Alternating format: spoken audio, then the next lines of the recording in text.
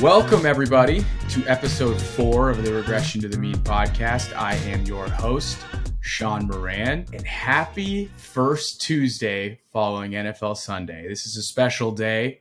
We are either wallowing in pity from a terrible NFL Sunday where our teams lost and our fantasy teams suck, or we are living the glory of 1-0. And I thought, who else would be a better guest to go over Week 1 NFL overreactions than Keegan Thomson, somebody who has never overreacted before in his life. What's up, Keegan? How we doing, man? Hey, Sean, how are you? Thank you so much for having me here. Yeah, I can confirm, never overreacted to anything once in my life, so I am more than ready for this today. Well, we are pumped to have you on. I know you and I have been texting nonstop about fantasy and the NFL season so far, and this is awesome. We're juiced to have you on the show today. Yeah, I think this year of all years has probably been my most researched, most nerded out on, most excited for year of fantasy football in general. Football, not so much. Fantasy, very excited for this year. Life of a Jets fan, I guess. But, I had to watch Trey Lance play quarterback in a monsoon on Sunday, so I can't say too much. Must be nice to watch your young quarterback hit the field with your team, huh? Yeah. Oh, man. Football is pain. That's all we've known, man. That's all we've known. So for today's pod, I hit on it a little bit, but I have some Week 1 overreactions, and Keegan's essentially going to give me his take. Am I overreacting? Am I underreacting? Is this trend going to follow throughout the season? And then we're going to go over some of our favorite waiver wire targets for the week. Now, I struggled with this idea for the show, especially giving out some of my waiver wire ads, because some of my friends listen to this, and I'm legitimately telling them who I'm going to be trying to pick up this week. So this is kind of a bummer, but I guess this is the downside of trying to do this. So I'm pumped regardless. I know you are too. And we have a little bit of differences here, a difference in opinion in our waiver wire ads. It looks like we've got some cool differences, and maybe, for the friends that do listen, maybe we're pointing in the right direction. Maybe we're not. That's up for the listener to decide. Or a lot of our friends are like, no, we beat those guys every week. Not going to listen to those idiots. Okay, so Keegan, my first overreaction. The first round running backs are cooked. If I draft a first round running back ever again that is over the age of 26, I am an idiot. Why am I saying this to you? Because outside of Jonathan Taylor, all the running backs that went in the first round, CMC, Eckler, King Henry, Najee, Dalvin, you want to know where they finished in week 1?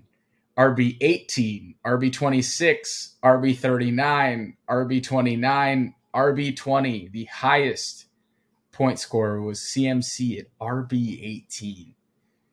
That's not great. Not great if that's your first round investment. I think what makes matters worse is that a lot of the guys that were going in the second round, DeAndre Swift, Saquon Barkley, Javonte Williams, Lenny Fournette, James Conner, Joe Mixon, Swift RB3, Saquon RB1, Javonte RB12, Lenny RB17, James Conner RB16, Joe Mixon RB8.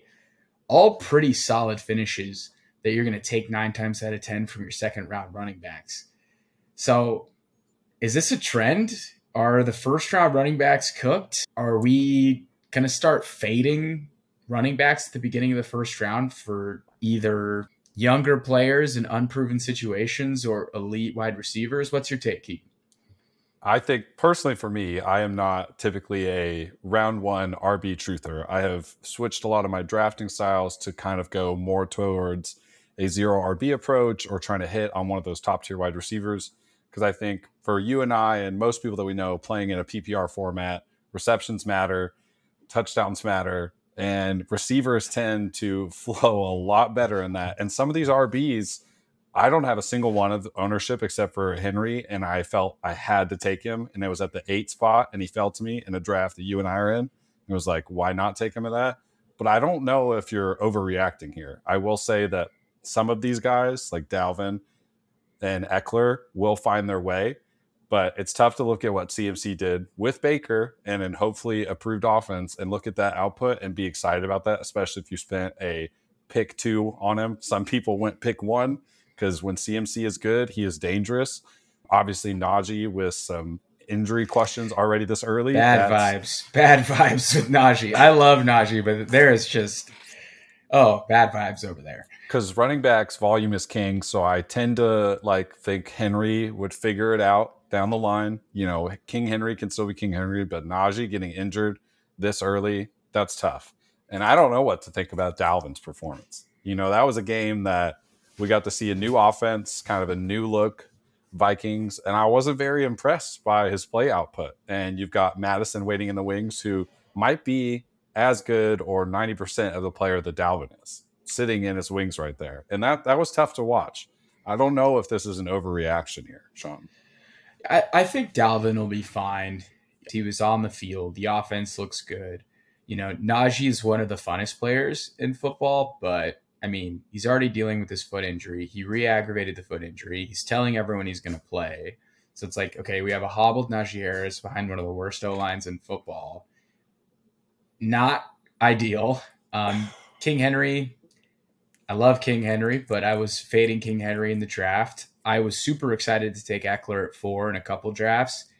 I think he'll be fine, but he wasn't very efficient. And yeah, CMC really wasn't targeted as much from Baker. So it's interesting. I think this is the classic week 1 overreaction because all these guys could go off. But I think this is more about how I feel about that second bunch of running backs in DeAndre Swift, Saquon Barkley, Javonte, Leonard Fournette, James Conner, and Joe Mixon. These guys are younger. They're productive. I think they all had some question marks tagged with them, and that's why you're able to get them at a cheaper ADP. But if you were able to go take a wide receiver in the first round and you were able to pick up like Saquon or Swift, there's some people that have, Stephon Diggs and DeAndre Swift like on the back end of the draft, and that is just nasty. And that's why I felt drafting at the back end of the draft was almost better than drafting at the front end of the draft this year. Pushes you out of that forced decision to take that high level RB that's staring at you at pick 5, like a Najee or something, or like say you're 4 and you don't know whether to take the elite wideout or take someone like Henry because you're basing off previous years. And then you're looking at this second tier list of Swift, Saquon, Javonte, Lenny, Connor, and Mixon. And I could look at 4 of these names who might end up being running backs anywhere 1 through 5 at the end of this year. And I know this is week 1, but Swift looked amazing. Swift looked so fun, and that looks like the kind of fantasy player I have. And Saquon, the past 2 weeks, has said, I'm coming after everybody. I'm putting my name back on the map. And he looked like the Saquon of old. I mean, that was fun to watch him play. And I think we all know what Javonte is. It's just a matter of will they let him out of the cage and end this Melvin Gordon split?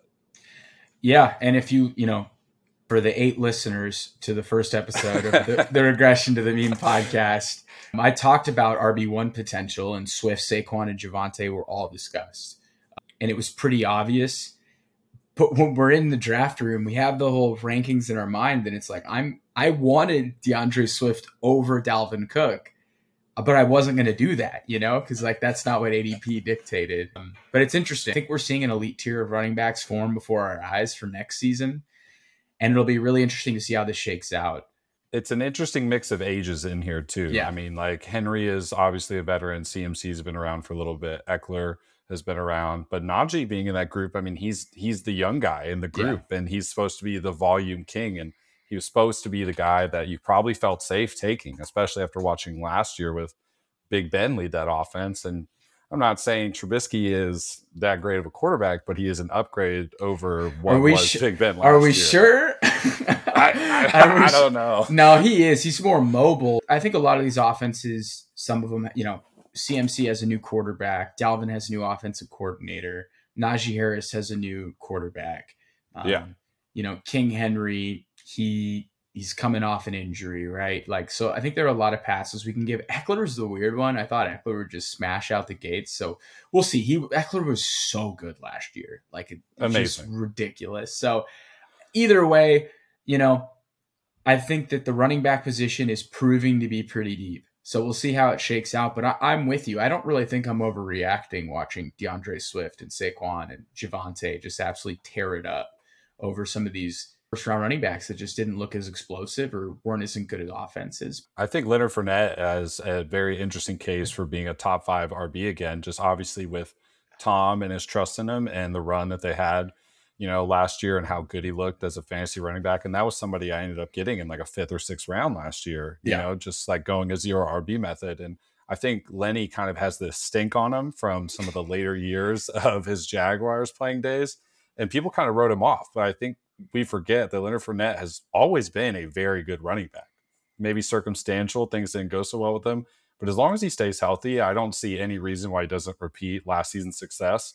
And as long as Tom continues to like playing football, that should be a good situation for Lenny looking forward again. James Yeah. Conner is the only one on the second list that I'm not nervous about. Obviously, I think he's very talented, but the Cardinals freak me out a little bit. I don't like their team at all. So Yeah.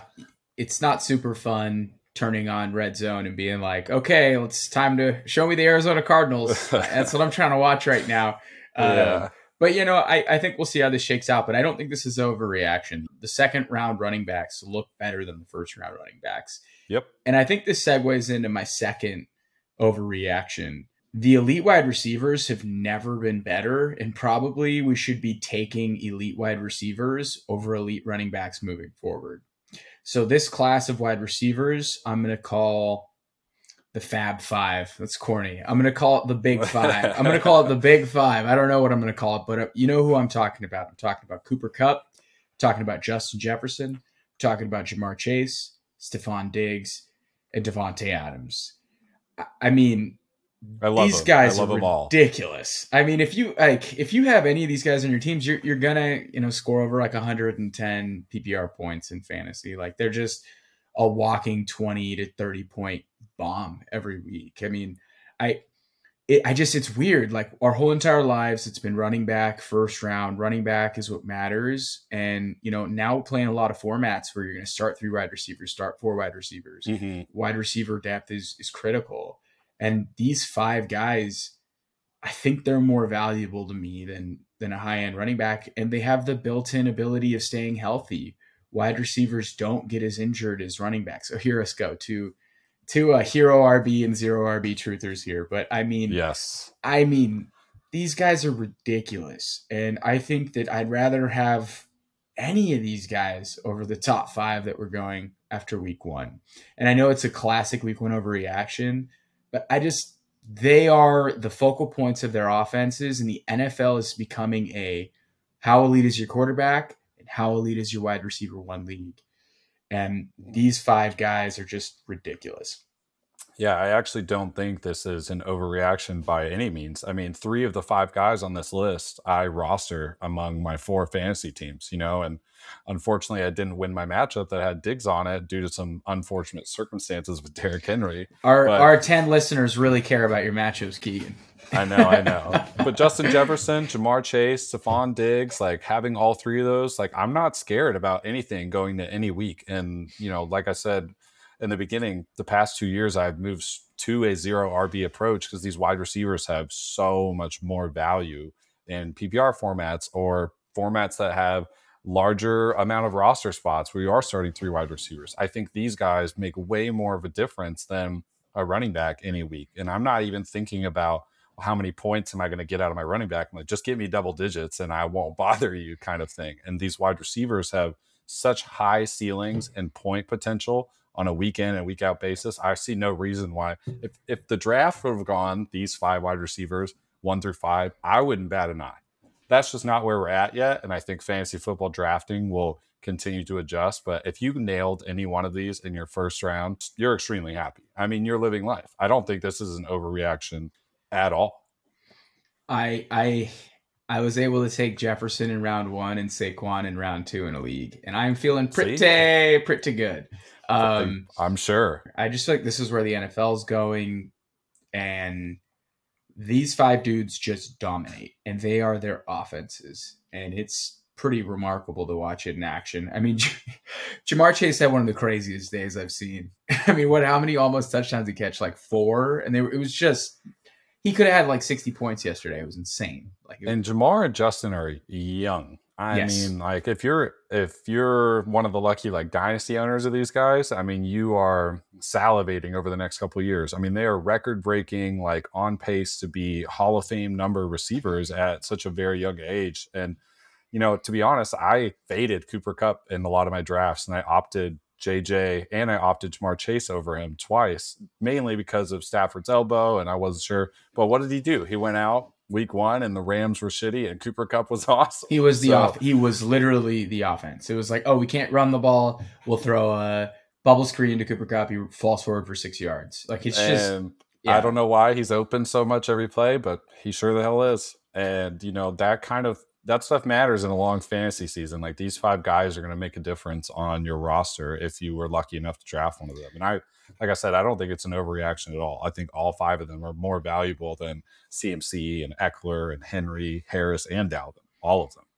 Wow, that is a bold take, and I am here for it. I think what's crazy too is like Devontae Adams just showed up, and then they just started running the Packers offense from last year, which was just like, fuck it, Devontae's down there somewhere. I was cracking up. He got an insane target share. I mean, they were just feeding him, and I mean, why not? The guy was just, his release off the line of scrimmage, just absolutely toasting cornerbacks. I mean, different jersey, but he looked pretty elite. Are there any second round receivers you think like that are maybe outside of this group looking in who you would still value higher than some of those running backs that went early in the draft? I don't know. I mean, who knows? Next week Austin Eckler and CMC are going to go for 40, but I mean, you have to see that AJ Brown performance and be super encouraged. You have to be super encouraged by that Michael Pittman performance.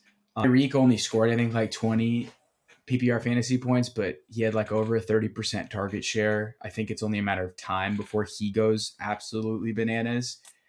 And Debo's going to start playing running back again. I don't know what's going to happen there, but that's always somebody you have to look out for. But I think that outside tier strong. I don't know if I'd put him above Eckler, CMC, and that crew yet, but I think AJ Brown was the name I was thinking of just after watching that first week performance, with Jalen and kind of a new environment for him. And he looked really, really good. And there's more to AJ Brown than just being a specimen of an athlete. Like he is a very refined route runner, a very good receiver, and a lot of technical aspects of this game are so strong. I wouldn't be surprised to see him wind up like at that top 7 wide receivers of this league. But hey, it's week 1. So this one is going to be near and dear to your heart because you've been beating the drum on this guy for a while. So our third overreaction, underdrafted veteran running backs are going to continue to lead their backfields. So James Robinson over Travis Etienne, Michael Carter over Breece Hall, Rex Burkhead over Dameon Pierce. Oh no, that sucked. As a Dameon Pierce truther, that was a bummer. We'll dive into that in a second, but I wanted to get your take here first with Michael Carter over Breece Hall. So what's going on there with the Jets backfield? Yeah, I think this is truly a case of Breece Hall is a rookie, and what we saw him do at Iowa State was obviously extremely impressive, and he is no doubt a elite running back talent, like in terms of skill, speed, explosiveness. He is all of that. But I mean, this is the NFL, and you have to earn your starting shares. And we saw Breece go 4 or 5 rounds before Michael Carter went in a lot of drafts, and Michael Carter earned his role last year and showed why the Jets drafted him. I think he's a very talented pass catcher, and he fights for yards. Him and Javonte in college have very similar profiles as people who will get you that extra 3 or 4 yards, and they trust him with the ball to make a play. I would say, as far as week 5, you're probably going to see a lot of Michael Carter still in that offense, and it's a trust thing with the organization. It's a work thing, put in the time, put in the hours, and I don't want to be cliche about it, but it truly is. And I'm not saying Breece Hall will not pay dividends to fantasy owners, but people who drafted him in the 4th or 5th round thinking he was going to be this smash rookie hit to start the season might not have understood that there's still going to be a lot of Michael Carter action that we see this year. And I would compare it to Denver's situation with Melvin and Javonte, not saying talent-wise and production-wise, but I'm saying splits and how the Jets will approach that personnel with those two. And you're going to see them on the field together a lot. I think we got a little glimpse of that. The offense was not great last week against the Ravens, and it didn't go as planned, but you're going to see a lot of them on the field together. But you will continue to see Michael Carter get his touches, get some receptions, and he's going to be a factor in the Jets offense for the beginning of the season for sure. So I do believe he's going to kind of win that role until Brees earns his right to. And Michael Carter had 17 week 1 fantasy points. Brees Hall had 10. So 10. It wasn't a complete bust. We'll get to our other bust in a second. But I mean, Brees Hall scored more points than Travis Etienne and Dameon Pierce. He caught a ton of balls. He also fumbled, right? Which is never good. So no fumble, you're looking at 12 fantasy points, which would have put him at a top 24 running back finish. So they probably have viability in your lineups. I mean, it looks like you could get away with Michael Carter in an RB2, and you could probably play Brees Hall in the flex. And just looking ahead, this is way far ahead for Michael Carter owners. This is like if you own any of the Jets players and you're probably disappointed with how the offense went. When you're going into fantasy playoffs, the Jets are looking at the Lions, the Jaguars, the Seahawks, and then the Dolphins to close out their year. Now, the Dolphins defense did look improved, but if you're looking at Michael Carter, Brees Hall against Lions, Jaguars, and Seahawks when you're fighting for a playoff spot or fighting in playoffs, those are going to be some really good matchups down the year. So don't give up on the Jets running backs, and don't be upset with Brees if he burned you week 1 because you started him, obviously, if you drafted him that high. There's more to come for them. Yeah. I'm not being a homer, but there's more to come for them. I agree with you. I think that overall this backfield will shake out in a fantasy-friendly way. And then I think, too, for this overreaction for the James Robinson, Travis Etienne split, you know how much I love J-Rob. I'm a huge believer in his talent and his work ethic. And it's insane to think that of all the players that have torn their Achilles over the past couple of years that have came back at running back, he's pretty much the only one that showed any burst. Yeah. I mean, he looked really good. Yeah, I agree. He ended up finishing the day as running back 11 with 19.9 fantasy points.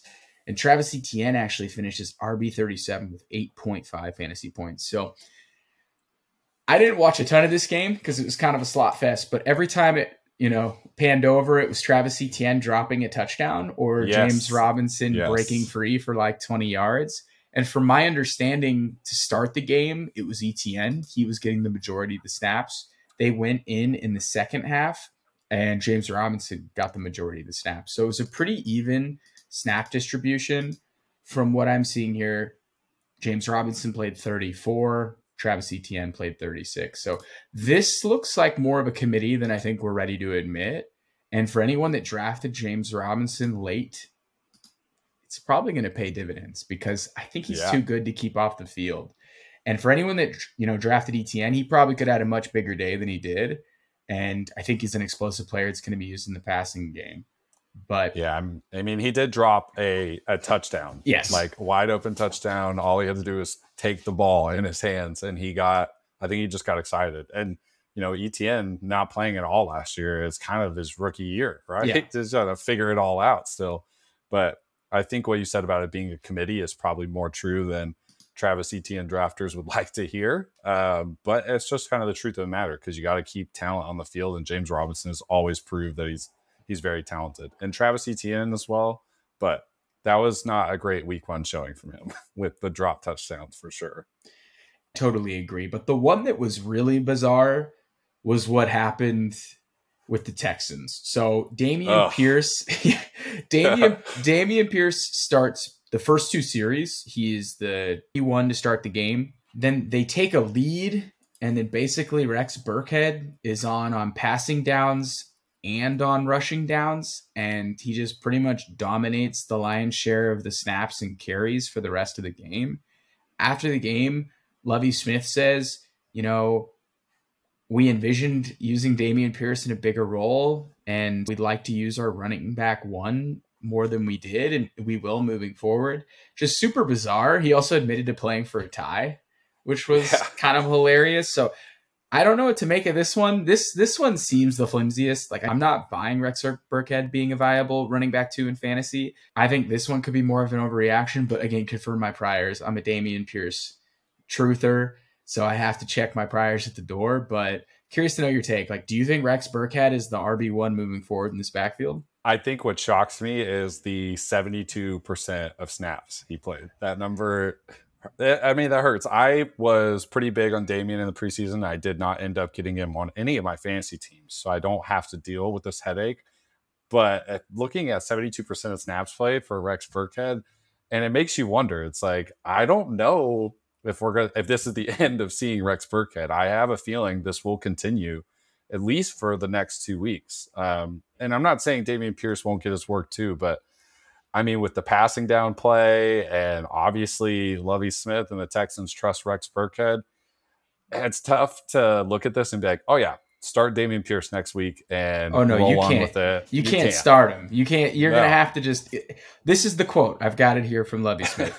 Sometimes when you look back, you can't defend the amount of reps our starting tailback got in some of the situations. I wish he had gotten more. We're going to work to get him more of those opportunities. I don't know what happened. I mean, you got John McClain, longtime Texans beat writer, saying if we see more Rex Burkhead, it's pretty clear Jack Easterby's calling the plays. I guess this is the price to pay for drafting anyone on the Texans that isn't Brandon Cooks. Yeah. But I think that's an overreaction. I don't think James Robinson with Travis Etienne and Michael Carter with Brees Hall is an overreaction, though. Moving on to overreaction number 4. Everyone said, should we switch to a super flex standard for most fantasy leagues? There's just so many viable quarterbacks that you can play week in and week out. This top 12 has never been stronger, et cetera, et cetera. But after week 1, it kind of just looks like it's Mahomes and Josh Allen and everyone else. They were the only 2 quarterbacks to clear over 30 fantasy points. The third quarterback was weirdly Carson Wentz. We're going to talk about that a little bit later. But we had Jalen Hurts, Justin Herbert, and Joe Burrow round out the top 5, and they all finished under 25 points.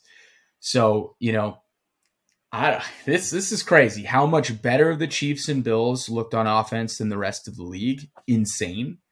And Mahomes and Allen just looked on a different level. Like they were in a different stratosphere.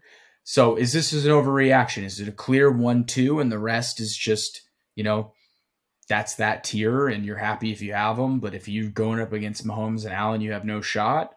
Or do you think that the rest of the position stabilizes and, somebody else emerges outside of Carson Wentz? I think the rest of the position stabilizes, but I don't know if anybody makes a case for taking over 1 and 2. I think there was a lot of chatter about what's going to happen with Hill going and leaving to Miami. How is he going to distribute the ball? Like, what's he going to do with his weapons? And he came out there and was like, oh, yeah, that's right. It's Patrick Mahomes. He's the best quarterback in the NFL. Easily. Yeah, I mean, and I was texting people on Thursday. Josh Allen was ridiculous. I mean, amazing. Ridiculous. And Mahomes, I don't think I've ever seen him. I mean, maybe it's just I haven't watched him in 8 months, but wow. I mean, he was just... It was a nice reminder. They're so deep at weapons, like at wide receiver now. They have all these tight ends. They have all these viable wide receivers. They can throw 3 different running backs at you. It's like they have so much talent on the field. It's pretty remarkable. And I think what's funny is we were like, oh, is Juju going to break out? What's Travis Kelce going to do? Which running back should we choose? And it's like, maybe we just pick the guy who's at the center of all of it. Yep. Yeah. Yeah. Just focus back on Pat Mahomes. And I think the case for Allen, I mean, you watch the game with the Rams, like there is so much maturity that's happened with Allen over the years, from being Project Wyoming quarterback with crazy arm to elite level talent as a quarterback and elite level football IQ. Like there are some plays that he made and some decisions he made in week 1 against the Rams that made you realize like, wow, this guy is grown up. And there's always the upside of Allen getting 30 to 45 yards rushing a game, and he will truck the hell out of you on his way to it too. He is a fearless warrior on the field. And so I think these two are the clear cut 1 and 2, not an overreaction at all.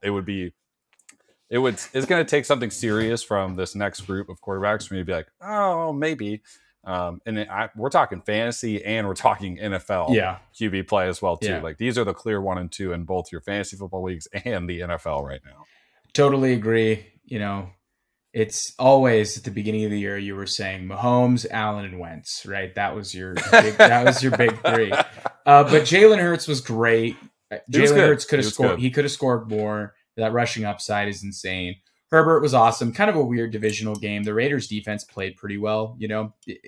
He looked awesome just from a He made football some wow perspective. Yeah, he throws. looked awesome. And then Burrow scoring 22 fantasy points while throwing like 4 picks is kind of a feat in itself. So yeah, I think a lot of those guys will be good.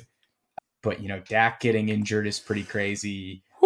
Trey Lance was drafted pretty high. I mean, we're going to give him a pass because of a monsoon, but that was ugly. Oh, are we giving him a pass or are you giving him a pass? I'm going to give him a pass. I'm going to give him a pass because look, we just talked about Josh Allen, and Josh Allen used to look like monsoon Trey Lance. So we'll hopefully arrows are pointing up, but I think there are some fantasy friendly offenses, and we're going to see some quarterbacks emerge, and we can talk a little bit about it in the waiver wire section. If you have Mahomes and Allen, I think you have a confidence going into each week that not everyone might have.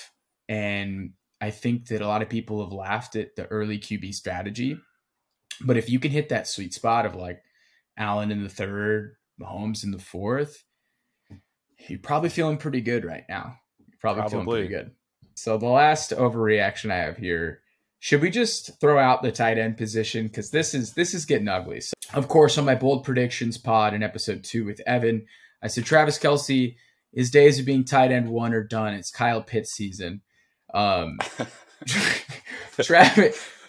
Kelce, I think, scored 27 fantasy points, was the clear tight end 1 in week 1. And I think Kyle Pitts got outscored by 2 separate Seahawks tight ends and 2 different Broncos tight ends. So that's always fun. But here are the top 5 tight ends last week. Travis Kelce, OJ Howard, who had 2 targets, 2 catches, 2 touchdowns. Taysom Hill, who basically played running back. Gerald Everett, who out of this 5 is, I think could be a decent. You should be looking at Gerald Everett. And then tight end 5 was Will Dissly. And how I mentioned 2 different Seattle tight ends outscored Kyle Pitts. They also outscored Darren Waller and Mark Andrews. So this is pure insanity.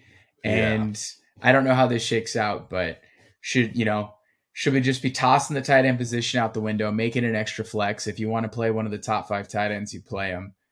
But wow, that was rough for the tight end position week 1. I think my prediction is week 2, we'll see this list look like Travis Kelce, Mark Andrews, Kyle Pitts. Okay. And it'll kind of go back to normal. But this week 1 is a testament to the belief that I agree. Just give me an extra flex. And if I want to play a tight end, I'll play a freaking tight end. I don't want to deal with this roulette of David Njoku on week 1. I didn't enjoy doing that. I had no fun. And I started Mark Andrews this week, and it was whatever. And I was really excited about it. But that's 3rd round draft capital you spend on a tight end because you're like, oh, I'm securing the position. I'm never going to have to worry about it. And then you still get screwed by it. And it's the most frustrating position outside of the kicker spot, I think. And that's why you draft George Kittle. Oh, okay. Yeah. George Kittle, time is a flat circle. George Kittle pops his groin on a Monday light jog walkthrough. And that is chaos. But yeah, I think it'll stabilize. Week 1 is just madness too in the NFL. Yes. So it does not surprise me some of these random players popped off. So looking at the week 1 waiver wires, I think it's always fun to start the quarterback position. So I think we have a little bit of overlap here. I don't know if we do for quarterbacks in particular, but I think it'll be important to hit on a couple people. So say Dak Prescott was your quarterback, he's injured. Say you have Trey Lance and you're a little worried about that performance and you're looking for some insurance. Even though Carson Wentz was QB3, and I was on this podcast last week saying I think he gets benched by week 9. I think Wentz is somebody you're going to have to take a look at. It may be a mirage of a game, but that was absolutely monstrous. He was playing the Jaguars, but he threw 4 touchdowns. He was able to get over 29 fantasy points while also throwing 2 picks. He threw over 300 yards. And I think the reason why there might be some viability to this is because I think I was underestimating the targets that he's going to have at his disposal. Jahan Dotson looked awesome. Terry McLaurin's amazing. The return of Curtis Samuel. Yes. They were using Antonio Gibson as a wide receiver down the field. It was really cool. The offense looked awesome. He was doing the most Carson Wentz stuff ever. He threw a pick to a defensive end. And no one gets sacked better than Carson Wentz. I mean, the guy is just an absolute pro at getting crushed.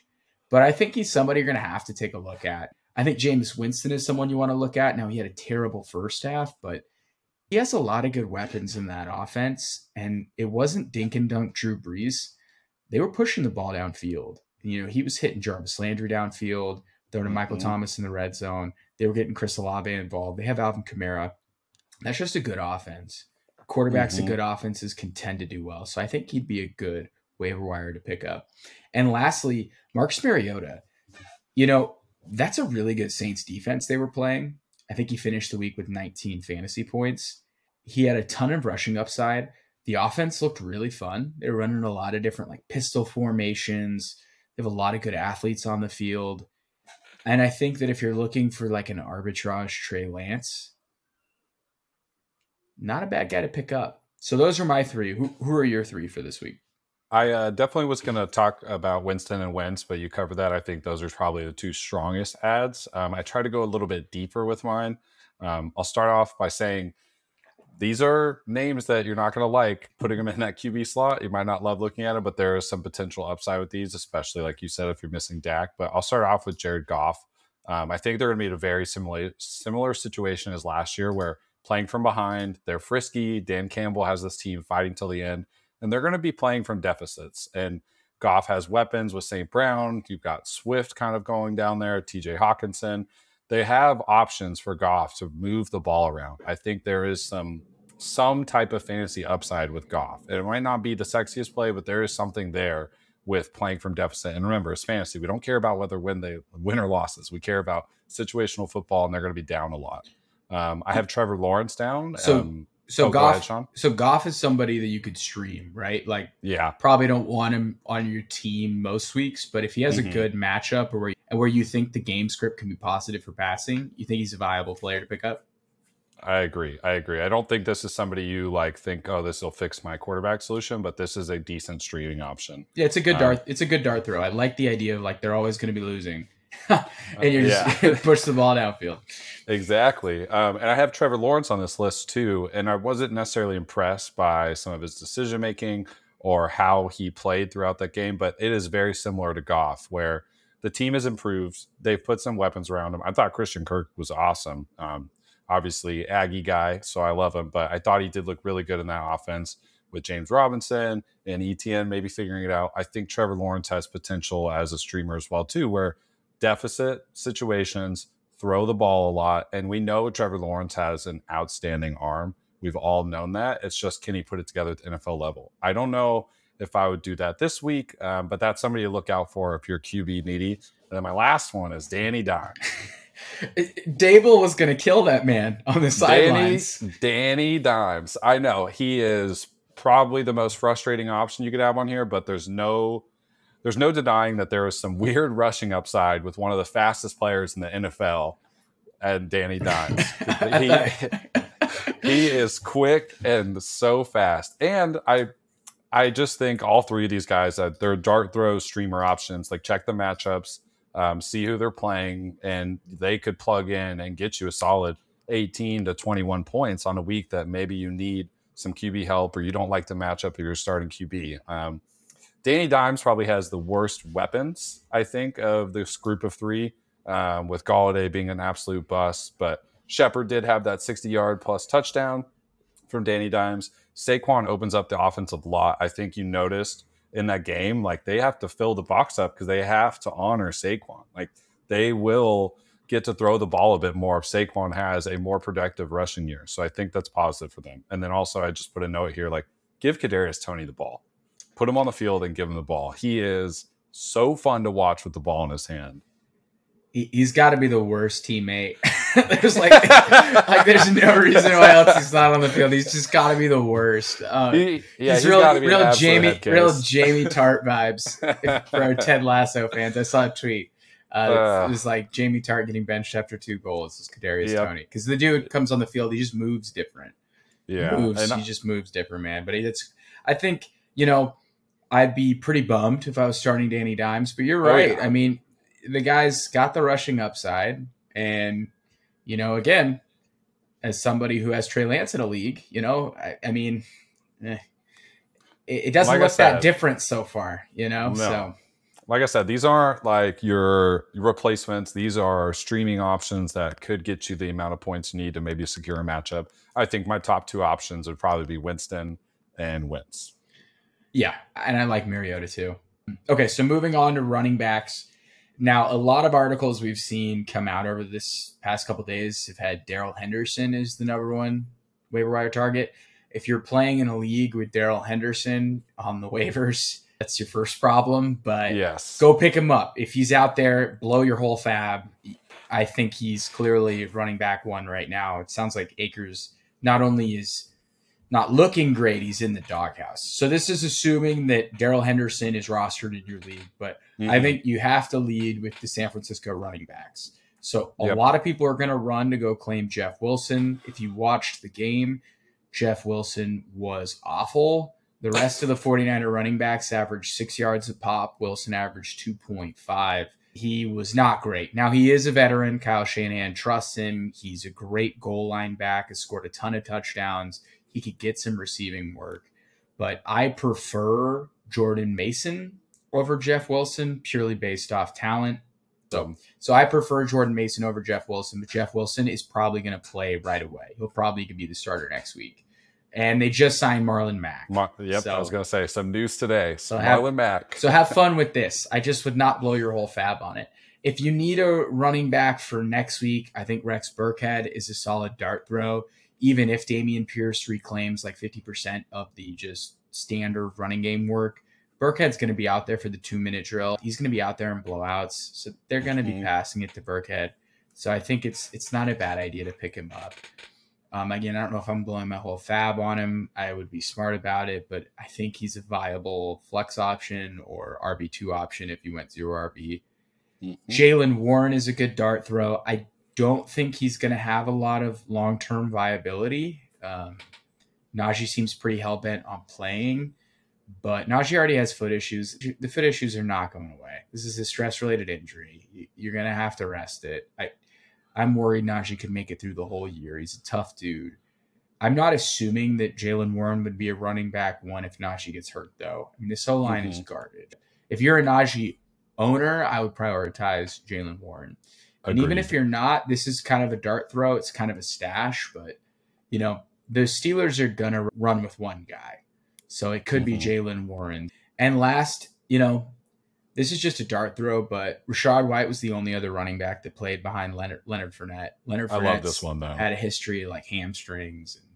And, Rachaad White is a rookie, and Tom Brady doesn't really trust rookies. He looks like somebody that could do really well in a Tom Brady offense. So I would add him if he gets dropped this week, because I think a lot of people drafted him, but people could drop him for the next shiny thing, and you could swoop in on Friday waivers. Which, side note, Friday waivers after week 1 sometimes better than the first round of waivers. So something to keep an eye on is who gets dropped for who, because you might be able to go thrift shopping for some quality people. So I think Rachaad White fits that bill as well. I like that, definitely. Who you got? Yeah, so looking at my running backs, I definitely put down the SF running back roulette. I think, to echo what you said, if you are going to look for something like Jeff Wilson, like don't spend – I've heard some people say like I would spend upwards of 60% of my fab, but I wouldn't do that because we know the history with the 49ers running back room. No, and, I would not do that. Jeff Wilson was terrible. Marlon Mack could end up leading this backfield. Oh, kill me now. I mean, it's just such a dart throw. So I don't think like if you really are running back needy, I would probably go towards Jeff Wilson just due to security and understanding of the offense and trust in Kyle Shanahan and vice versa. But I'm probably going to stay away from this on the waivers. I have a similar kind of case that you put forward with Jaylen Warren, and I have Dontrell Hilliard on here. This is for the Derrick Henry owners. Don't be scared of Derrick Henry's week 1. I think he will figure it out, but there was definitely some obvious positive impact with Dontrell Hilliard and what he does in the passing game and how he maximized his touches last week. I thought he was really, really good and ended up with, I think, 20 fantasy points on the week. This is not somebody who as long as Derrick Henry's healthy, I don't know if you would start him. But if you're a Derrick Henry owner, this is somebody I would try and stash and keep. And he could be an upside play if Henry goes down. I think if you have a deeper bench of running backs and you're looking to add somebody for later in the season, this is a good one. I think Yeah, the most impactful option I have on my list is Jamal Williams. And it's because of the trust they have in scoring situations in Jamal Williams. I think he gets a lot of looks in the red zone, near the goal line. It's obvious that they really wanted to be involved in this offense, and he kind of comes in as a change of pace play for Swift. And I think there's value in maybe a flex play for Jamal Williams. I agree. I'm somebody who owns Jamal on my fantasy benches, and I drafted him knowing this. Was an owner of him last year, and it's a very similar situation. And they're going to score more points than they did last year, and I think Jamal could be a beneficiary of that. And Swift will still eat. This is not a pick up Jamal if Swift goes down. This is a pick up Jamal, and he can actually impact on your fantasy team. Yeah, and a caveat too with Jamal Williams, he is available in a bunch of leagues. I would have put him just like Darrell Henderson. Jamal Williams is above like everyone I mentioned. He has a clear role, built-in security, and then if anything happened to Swift, he'd get a lot of runs. So yeah, 100% agree with you on that. And I noticed that we talked about this with James Robinson earlier, but he is definitely available in some leagues. If your league didn't draft him, yeah, go pick him up. Oh my goodness, that is my number one. If he's available, I would spend a ton of your free agent budget to pick up James Robinson. I would put in that waiver claim ASAP. Please go get him. And I don't think there's anything more to say. And then my home run play, and this one's kind of just like, this is how good the Chiefs are, that I think if you wanted to stash Isaiah Pacheco, there is some weird value in him. And you saw it last week where he gets touches in the fourth quarter because they're resting Clyde. I mean, they're winning so hard. He's going to get late game touches. And it's not about them winning necessarily. It's what he did with those touches at the end of the game. He was extremely impactful. And I think you saw some of that hype from the preseason be validated in training camp. I thought he looked really good, and he is a stout running back, and he's got number 10. So he looks really fast. Well, you're just like, that's Tyreek, and your brain is absolutely peaking. I mean, you're like, no, that's 7th round Rutgers running back Isaiah Pacheco. That's the stash play though. Yeah, because Clyde Edwards-Helaire has been the model of health his first 2 years in the league. I love these. I think Pacheco's awesome. So for receivers here, I think Julio Jones is a great option. Godwin looks like he aggravated his hamstring. Yep. I think Godwin's going to be out. He probably shouldn't have played. That was kind of crazy that he was out there. And Julio looked good. He was on the TB12, hanging out with Tom Brady, drinking from the fountain of youth. Went to the same plastic surgeon as Tom Brady's face doctor. What's going on with Tom Brady's face? I don't know. But Julio Jones looked good. He's clearly involved. They had him on a sweep play. He had 2 handoffs, man. What was that? He looked good. That offense looked kind of wonky. It was running really through Leonard Fournette, but he looked good and involved. Curtis Samuel, who's got, some fantasy pedigree. He's got a top 25 fantasy finish on his resume. He was super injured last year. He got brought in specifically to play a role and just couldn't. He was 3rd most in routes run. He led the team in targets. There's rushing upside with Brian Robinson out. Your guy, Robbie Anderson. I know. How cool is that? The most Robbie Anderson thing ever. He caught a 75-yard touchdown. How many 75-yard touchdowns do you have? He had the same amount of snaps, the same amount of routes as DJ Moore. They only threw the ball 27 times, and he had 8 targets. That's really solid. He had a better day than DJ Moore. That's the best quarterback he's had his whole career, for sure. Baker. Oh, that poor narrative. These poor. And Josh Palmer, I think, is a great ad. So Keenan Allen hurt his hamstring. I think Keenan Allen could miss 2 or 3 weeks with a hamstring injury. So he had the 3rd most routes on the team on Sunday.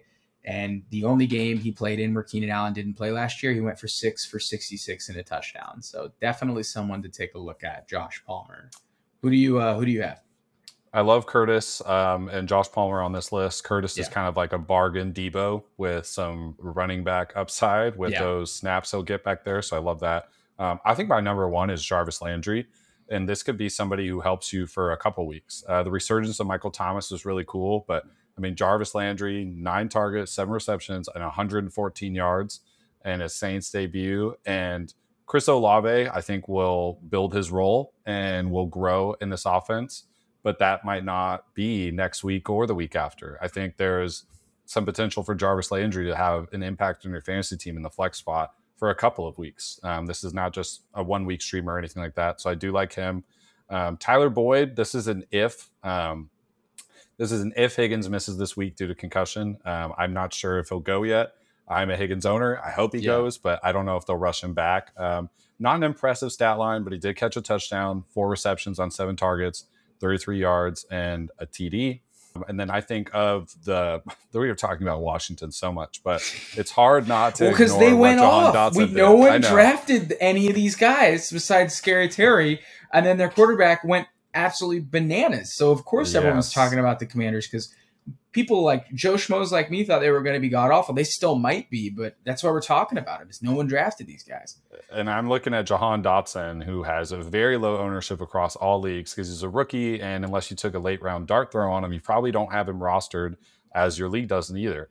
5 targets, 3 receptions, 40 yards, and 2 touchdowns. And I think he is the perfect wide receiver for Carson Wentz, who will throw a ball with his eyes closed to the end zone and hope somebody catches it. And oddly enough, Jahan Dotson is that guy. I think he had his hands, some of the better ball skills of the rookie wide receivers and didn't get talked about because he fell out of that top tier group of rookie wideouts in the draft. But he is just as good as the rest of them. And he looked every bit the part this week. His hands, like I've heard stories of training camp, the way he catches the ball, it's insane. Like it looks like he has like suction cups on his hands. But yeah, I mean, he looks awesome. I mean, you can't deny that.